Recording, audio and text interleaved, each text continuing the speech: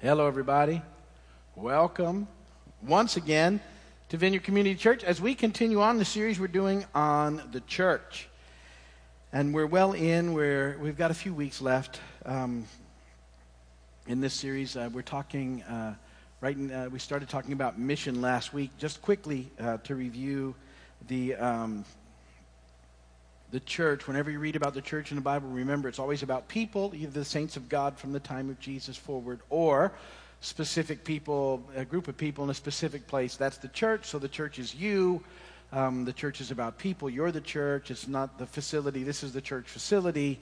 But you're the church gathered corporately right now. When you leave, you're still the church. You're just the church out there. You're the body of Christ. You're always the church. I want to make sure that we've sort of drilled that into everybody because it's easy sort of to make church an event, something we do, when in fact we're the church. We're always the church, and it's a really impactful, has an impact on your life when you think about it that way. Because it's about people, it's also about relationships. It's about our relationship with God. It's about our relationship with the people of God and our relationship with the future people of God, developed in the context of worship, discipleship, fellowship, and mission. We've already talked about worship, we've talked about discipleship, we've talked about fellowship, and last week we began to talk about mission. We're going to talk more about mission today in just a moment. That's the intro, transition. There's always some bad jokes. These particular bad jokes came from Pastor Billy. He texted them to me, so if you don't care for them, you can blame Billy. Why were the baby strawberries crying? Because their parents were in a jam.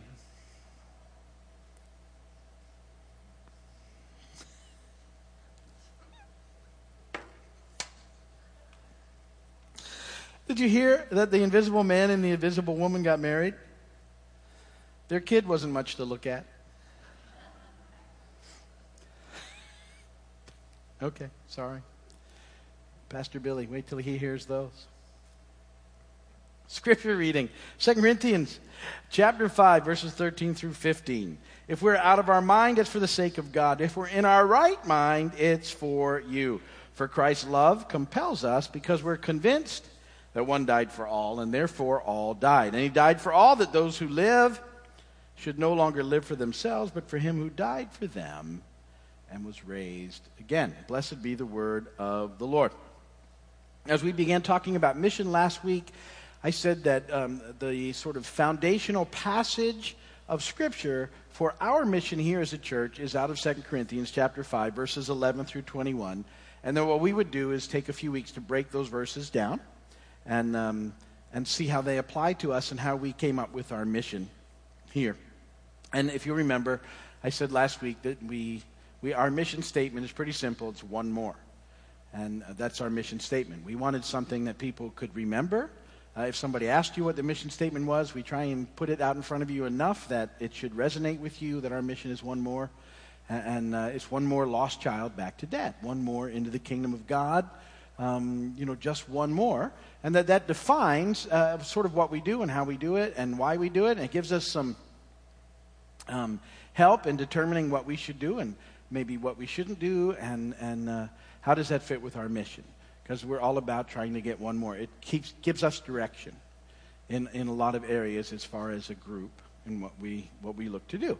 And it also frees us up to bless what other people are doing, because it may not be what we're called to, but if we understand we're not in a competition or anything like that, and so it gives us a lot of room to be a blessing in the world around us and into the church at large.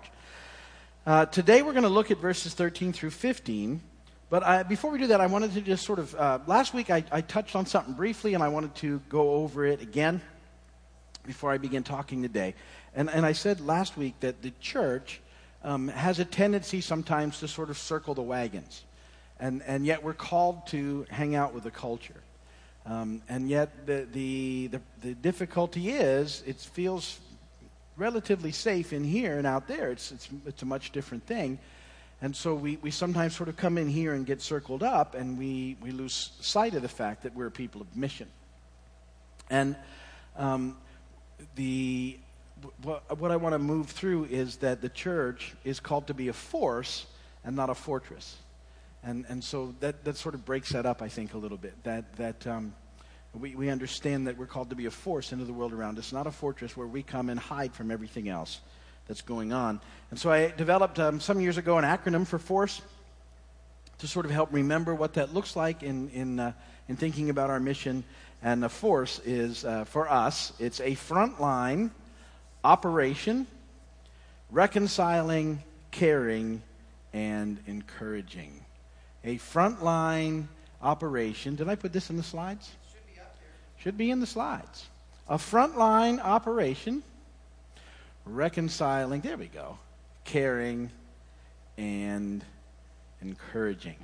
So that's what it looks like. We're to be out there on the front lines. We're to be hanging with the culture, the way Jesus did. Not doing things that we shouldn't do, but not pulled into the sort of idea of a fortress and that it's all going on around us, and as long as we're in here, everything's okay.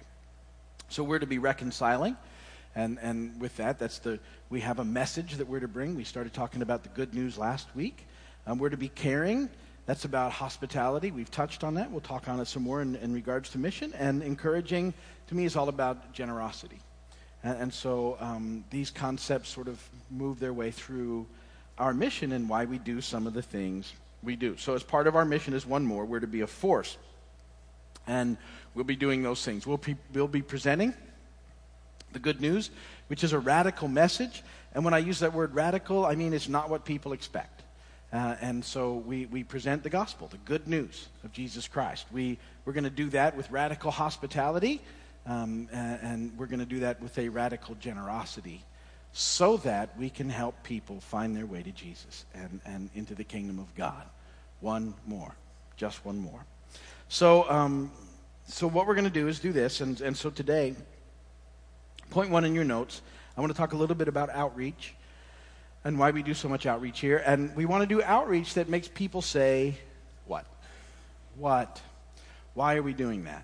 See, there's a lot of different types of outreach that people do, and that's all fine.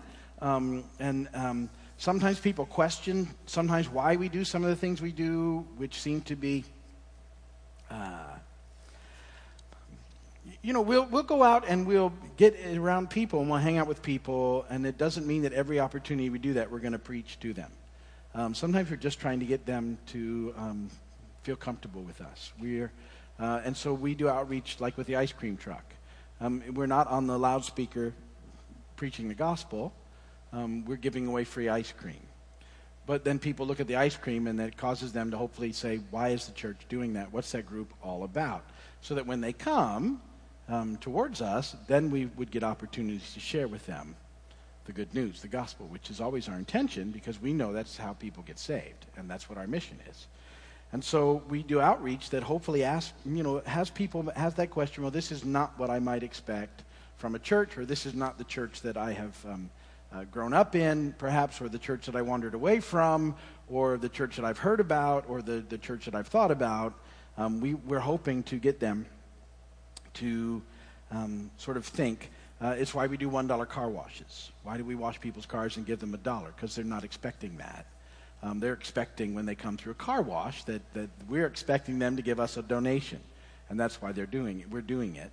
And we won't take their money because it's not why we're doing it. We're doing it to bless them and to encourage them. And nothing may come from that, but something may. Sometimes people visit, and we're excited about that. But even that's not the end result. We're hoping to get people to Jesus over time, and you never know what happens when we bless someone. I know sometimes we have people here from all over, and I have the thought that if they ask a question while they're here, maybe they're not here very long, but maybe when they go back home, maybe they try church out there. Or they think, hey, I wonder what... Anything that we can do to get people to start asking questions and maybe change the way they think about those sort of things. We do movie nights for the same sort of reason.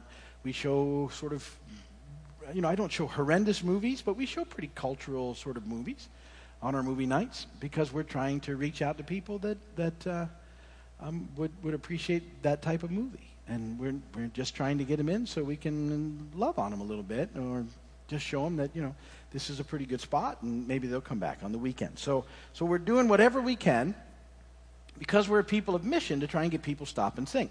2 Corinthians 5:13 says, if we're out of our mind, it's for the sake of God. If we're in our right mind, it's for you. So some of this stuff, because sometimes people think we're a little crazy, and that's okay too, because we're people of mission. We know why we do it, because people say, why would you go out and give free ice cream away? And some people can't even relate. Sometimes even believers can't relate that to the gospel. But we're okay with that, because this is our mission. This is what we feel called to, and it's why we do it. All these things are about demonstrating a radical generosity. We're trying to destroy stereotypes and opinions that people have of the church, because that's what I find that we run up against a lot. People have decided what they think the church is all about, and that's what keeps them away. And we're convinced that if we can get them to change their thinking a little bit, that any encounter that they would have where the Holy Spirit would just settle on them, brings them along to a place where they have an opportunity to come to know Jesus. And so if their thinking is challenged by an act of kindness or by an encouragement, then maybe they'll rethink some of their other ideas. That's the reason that we do the things that we do. At Christmas time, there was a stat that I saw. The thing about statistics is it's very hard to tell how real they are. But in the statistic, it said like 2/3 of the population of this country believed pretty much in the Christmas message. They believed it. They believed the birth of Jesus. They believed, the wise men. They believed in 2/3. We're fairly comfortable with the Christmas story. And yet that doesn't translate into people in relationship with God in our country. And so, it started me thinking that the situation that we have isn't that the problem's not Jesus. The problem is most likely the church.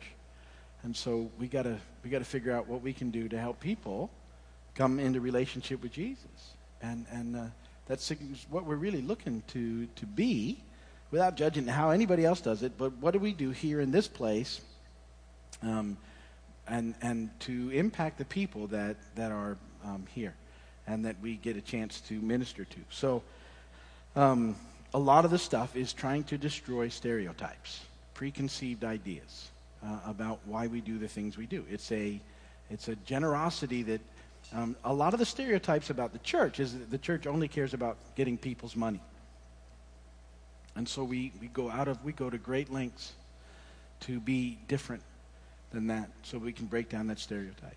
We go to amazingly great lengths to not let that be the issue that keeps people from at least settling down or having a quick out.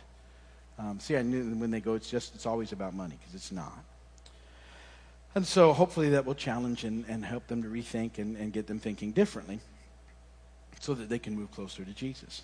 The reason we do that, secondly, is that our motivation for all those things is love. It's love.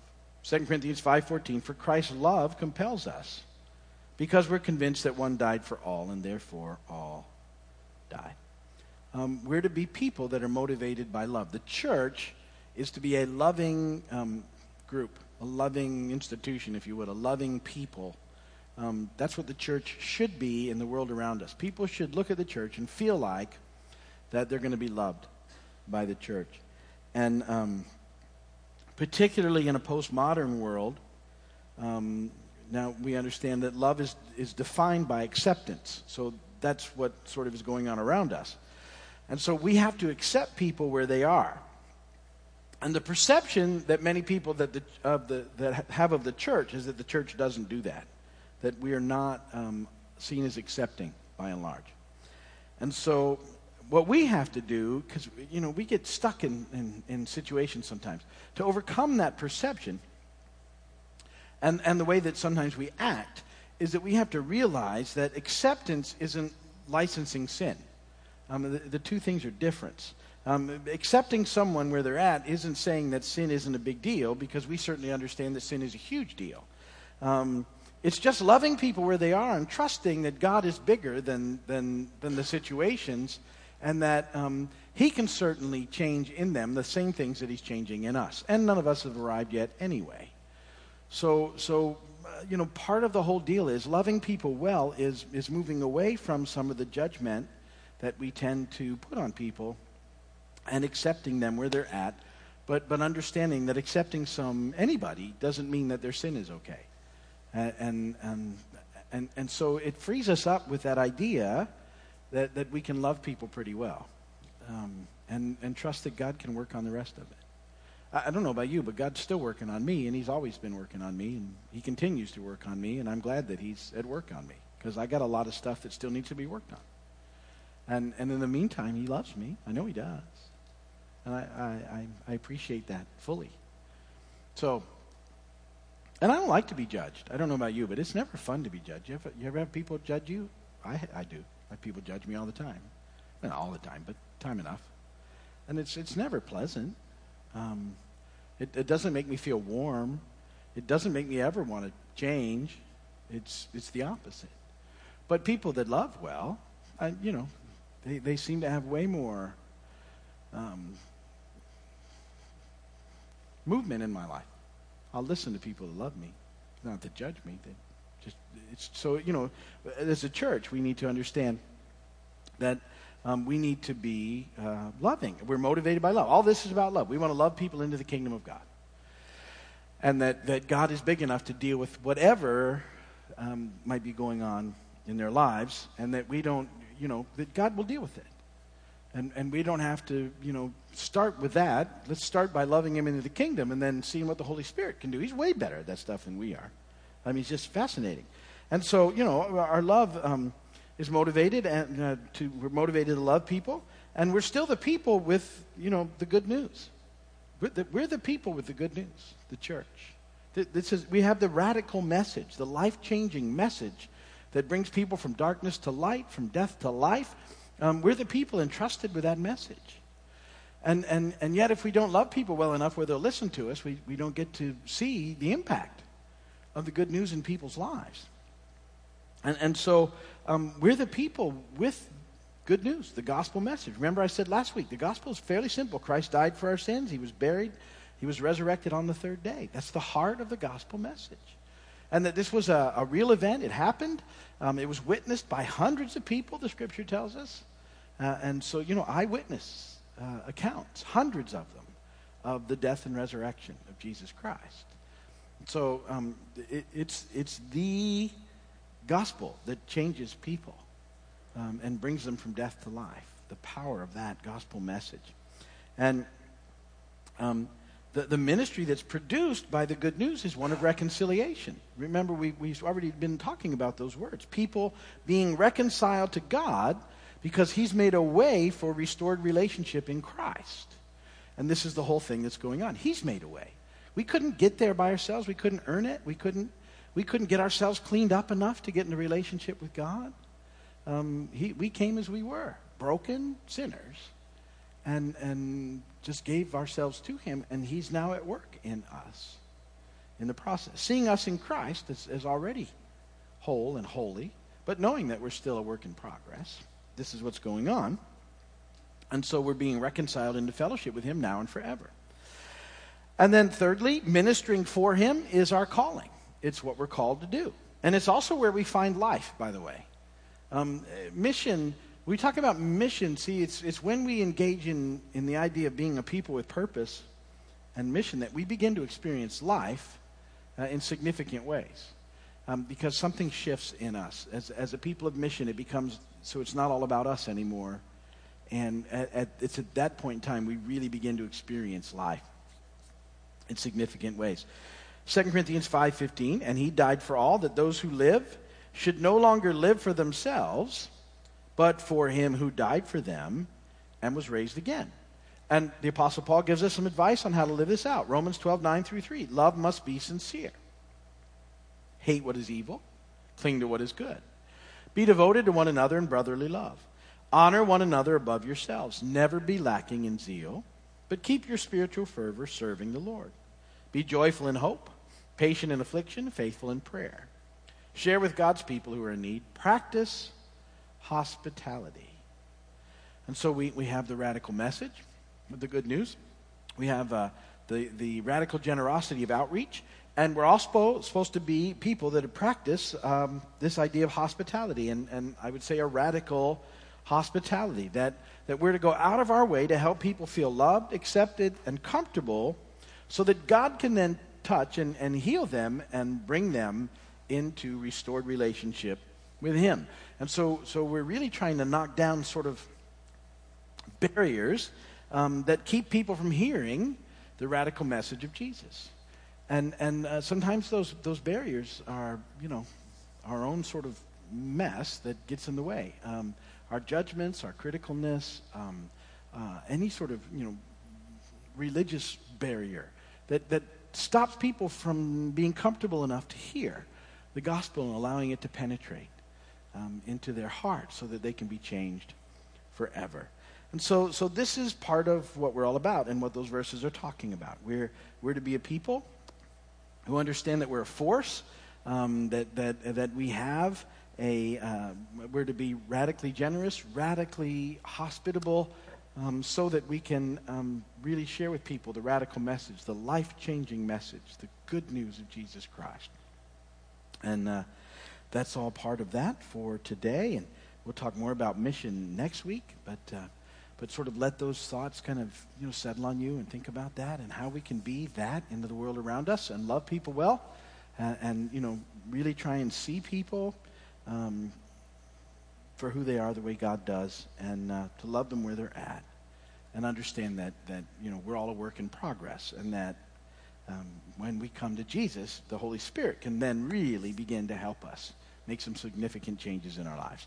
Well, that's good for tonight. If you need prayer, if you're watching on television or on the video or something, go to the website, and there's a place for prayer. You can call us. We'd be happy to pray for you. Love for you to come and visit sometime, and thank you for watching today.